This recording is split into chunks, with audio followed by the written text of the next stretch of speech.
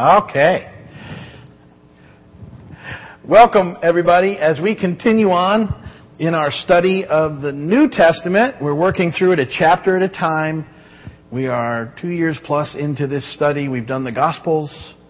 We did Matthew, we did Mark, we did John, because we skipped over Luke. Then we did Luke. And now we're doing Acts. Luke and Acts tie together very nicely, both written by Luke to Theophilus.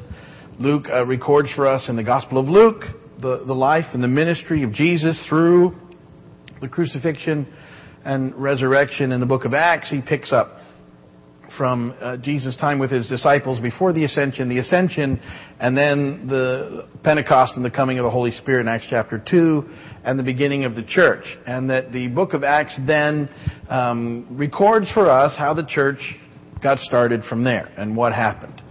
And let me say this again. I think it's so important that you connect with the book of Acts. It's your story. It's our story. While we're no longer writing canon, the Bible is done, we don't add to it, yet the story of the book of Acts in some level continues on in us. And just the way that we read about these people, these are the same situations you find in your own lives. A lot of you can relate, I think, to a lot of these stories. Now, obviously, we're not all, like the Apostle Paul or the Apostle Peter, but some of the other characters that we've been introduced to, I think we can begin to sort of understand and see how God uses regular people, and that's what He does, and that we're still part of the story today, and that the interactions you have with people in regards to the Lord and the things that God uses you in are sort of a part of this process of being involved in His story. And so it's a great honor, I think, to be a part of His story and what that looks like. And throughout the book of Acts, we started with the early church, a lot of the ministry of Peter. We watched the church begin to spread, initially through persecution.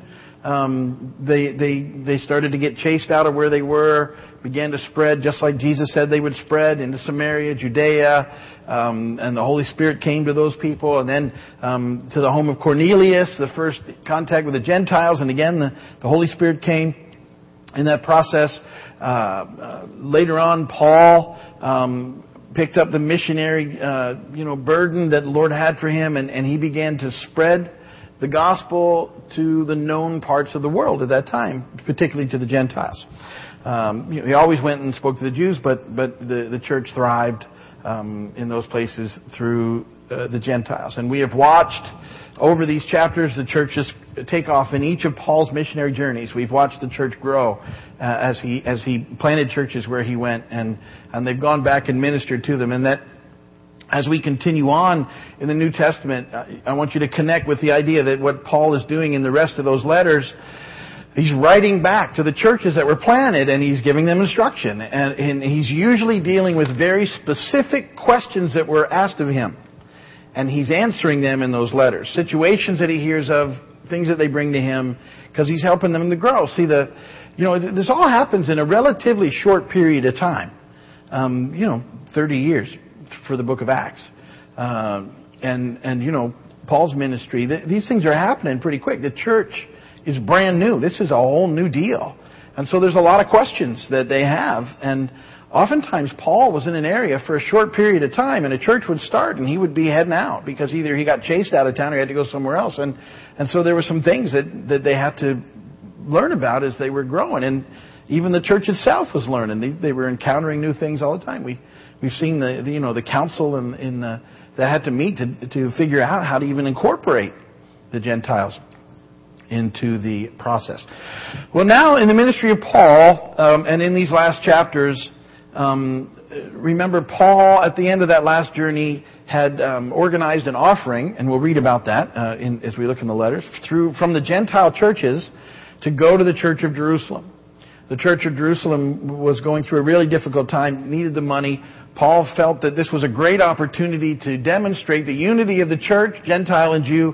Had the Gentile churches at the time take up offerings, which he then took to Jerusalem.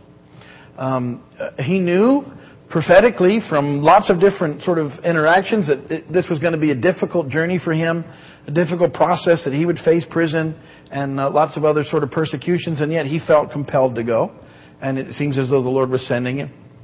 And I love Paul, and in the whole process, I was thinking about how, when Paul was first a persecutor of the church, and we'll hear that story again, and then he had the encounter with Jesus on the Damascus Road, where he was blinded, and then one of the guys, prophetic guys, comes to him because the Lord sends him and prays for him, and he's healed, he can see, and he gets his commission to go to the Gentiles. He goes back into Jerusalem, and he's really good at presenting the gospel because he's so well studied and learned, and he brings so much heat on the church. The church finally says, "Look, you need to get out of here," and so they send him off to Tarsus, where he's kind of just out there. And it looks like he spent almost 10 years just kind of hanging out, polishing up on his studies and all those things, I guess. When Barnabas goes and gets him, because the church in Antioch had started, Barnabas was there, remembers Paul, goes and gets him, and that's where Paul's ministry really engages at that point. And then he's off now on these missionary journeys, and God has used him mightily throughout the world to plant churches. Well, now, going back to Jerusalem, a problem has arose. Even though he wasn't doing anything wrong, he just spent those last 3 years in Ephesus, in the province of Asia, and they don't like what he did. His ministry was so amazing there that the Jewish leaders were out to get him. They came to Jerusalem, saw him there, trumped up some charges, which we've seen happen from the religious community all the time, and a mob riot starts. The Roman commander rescues Paul and is trying to get to the bottom of the situation. And if you remember, he was going to have Paul flogged, and then Paul pulls the Roman citizen card. So he can't do that. So he decides to take him in front of the Sanhedrin, sort of the ruling Jewish leader group, to see if he can find out what's going on. And that's where we left it last week. Remember this about the Romans.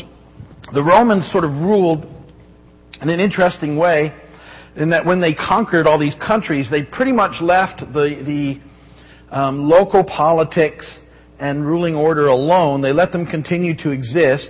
They would put soldiers in the area. They would keep everything in running, but they didn't get into the local sort of situation very often. And so in Jerusalem, they were still basically run by the Jewish leaders.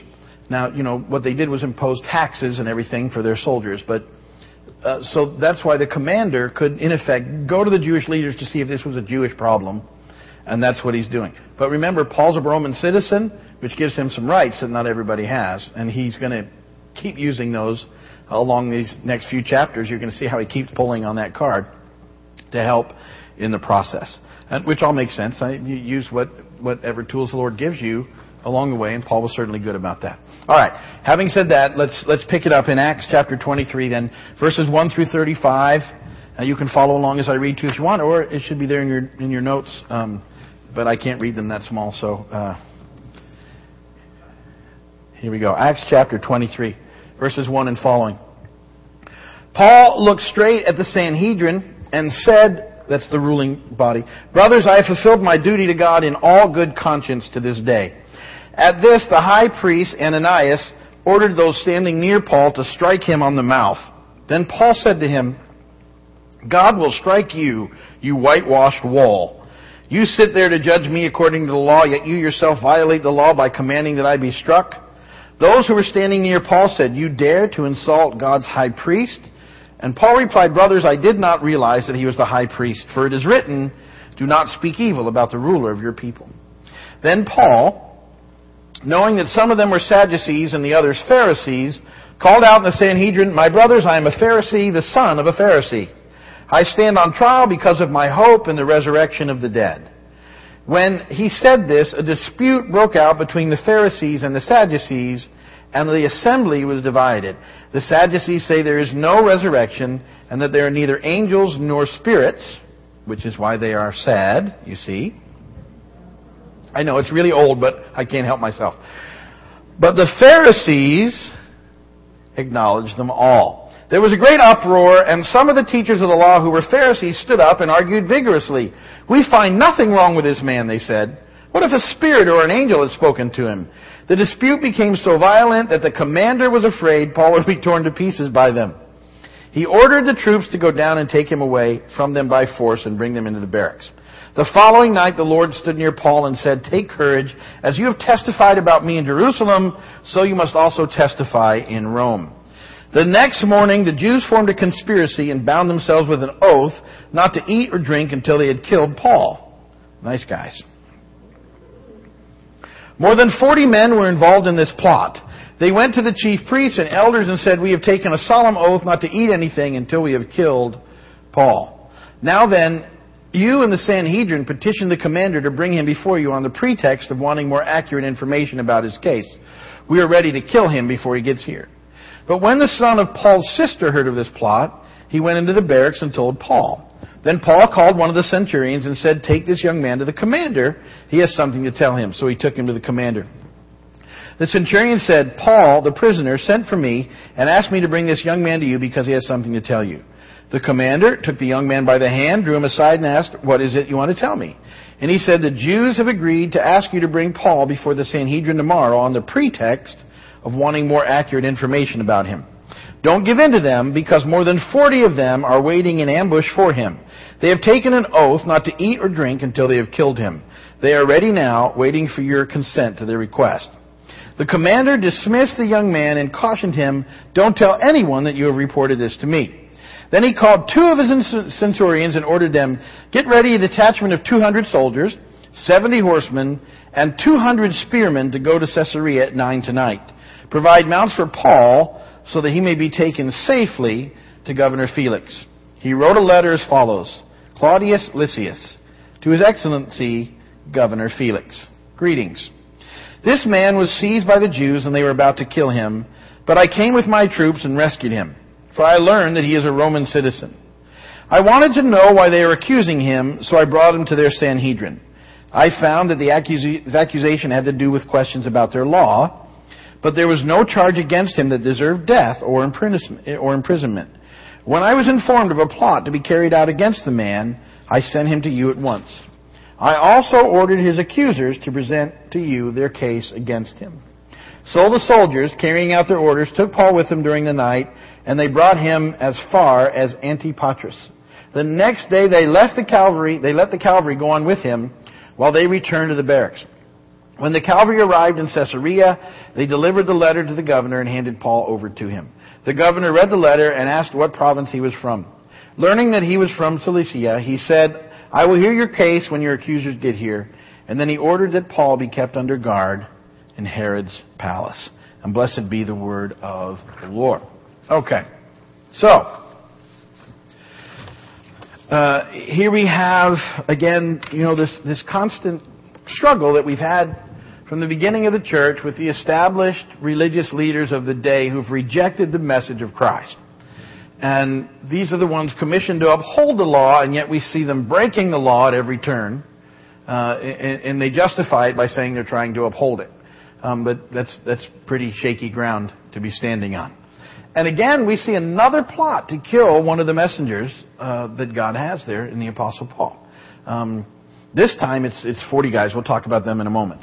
So anyway, the commander has Paul, and he wants to find out what's going on. Remember, Paul did the big speech the last time, and he did it in Aramaic. Most likely, the commander didn't know what that was, because the commander was a Roman citizen, probably spoke Roman and Greek. And yet Paul addressed the crowd in Aramaic, which is more of a Jewish thing in that area. So the commander says, "All right, let's take you in front of the Jewish leading group, the Sanhedrin, and find out what's going on." And this is a really quick sort of interaction. Because Paul kind of gets up and makes a quick defense saying, "Hey guys, I haven't done anything wrong." And when you read in the next chapter or the one after that, you're going to see Paul's coming to Jerusalem and he's done everything by the book. These are false accusations.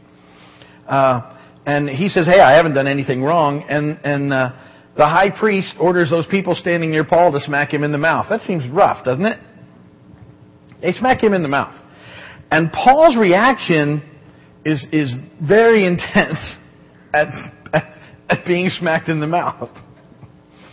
And he says, "God will strike you, you whitewashed wall. You sit there to judge me according to law, that you yourself violate the law by commanding that I be struck."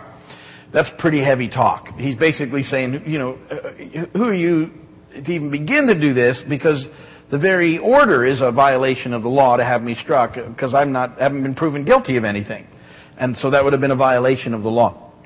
Now, when it's pointed out to Paul that the high priest commanded this, Paul's interesting response is, I didn't know it was the high priest.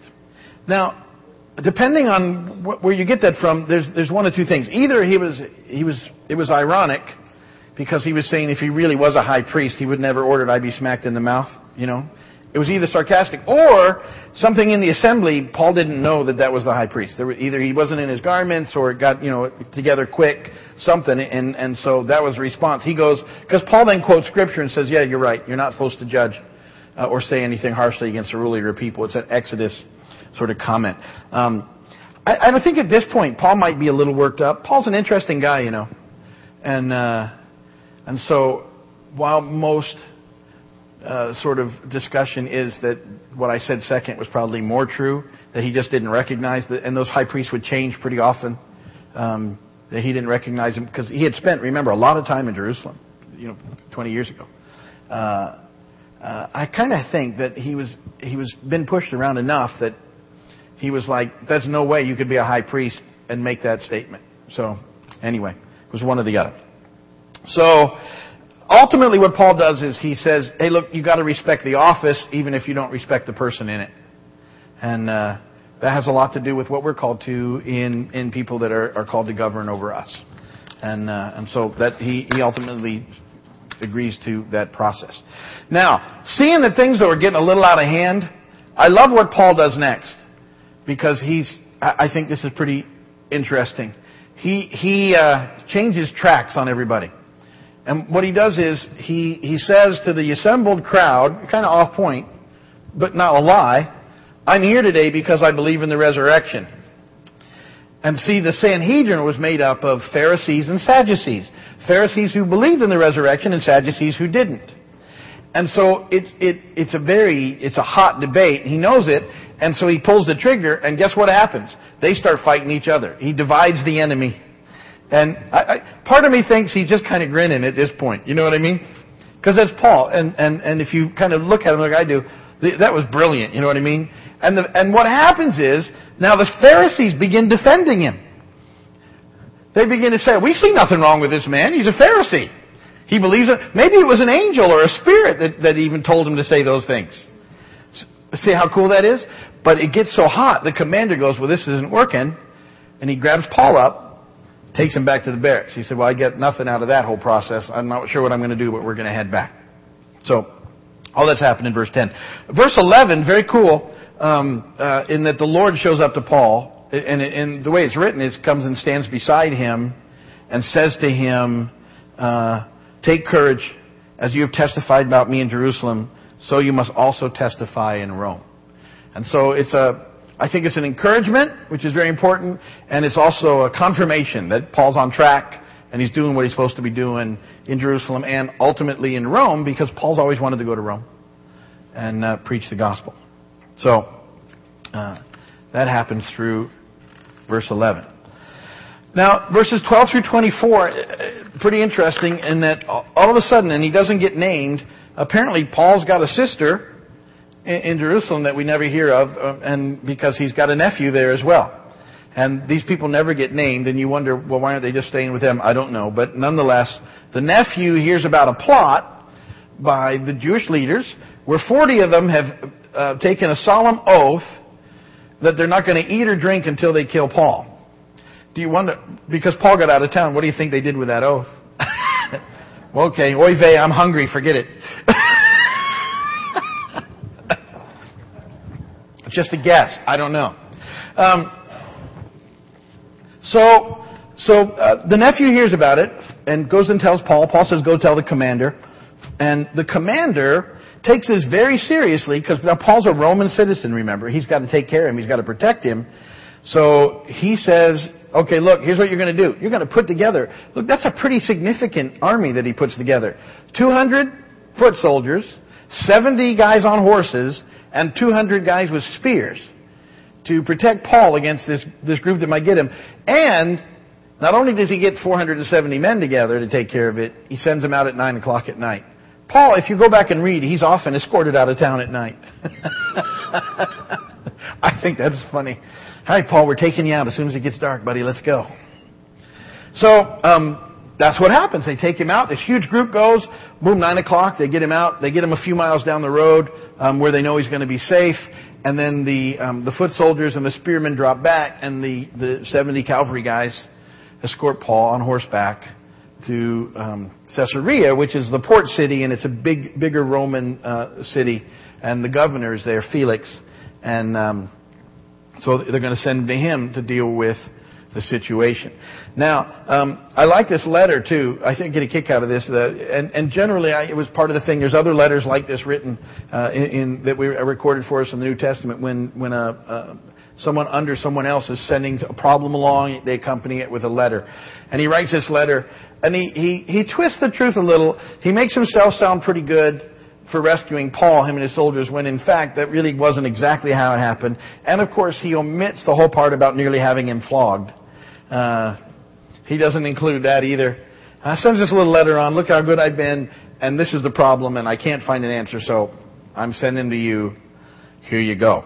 And so Paul arrives there safely, and Felix reads the letter and looks at Paul, asks him where he's from, and it just so happens that Paul is a Roman citizen, was from an area that actually falls under the jurisdiction of Felix.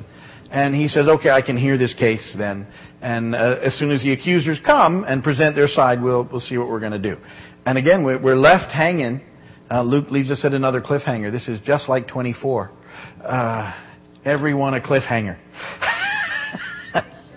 The show 24, yeah. In case you never watched it, never mind. See, a lot of these things fall apart.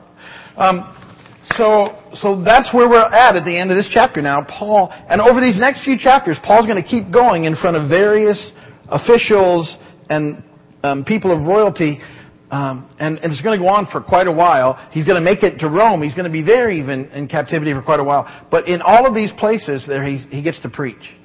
And so the gospel spreads. And he's going to be preaching the gospel in his defense. Ultimately, his defense is the gospel to people in very high places in the government, which have significant impact in the course of history over time.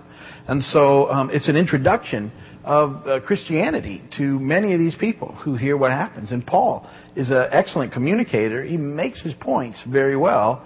And you just couldn't listen to Paul and not take it at some level. Now, that's why so many people end up in the church. Or they would hear it and they would get so frustrated because they couldn't come against it, so they decide to kill him. That's what he's faced over and over and over again.